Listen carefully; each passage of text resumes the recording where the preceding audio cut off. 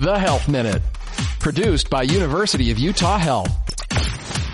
Today's health hack with emergency room physician Dr. Troy Madsen is for nausea. What is your health hack? Well, nausea is a very common thing we see in the emergency department, and typically it's after a person may have eaten some bad food that makes them feel sick to their stomach, or maybe they've come down with some sort of a virus.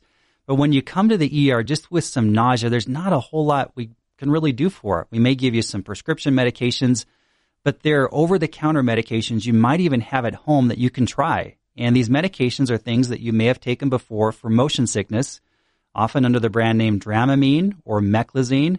You take these medications, they can help a lot with nausea. They can help you to keep fluids down, stay hydrated at home, and by doing so, you can potentially avoid a trip to the ER. To find out more about this and other health and wellness topics, visit thescoperadio.com.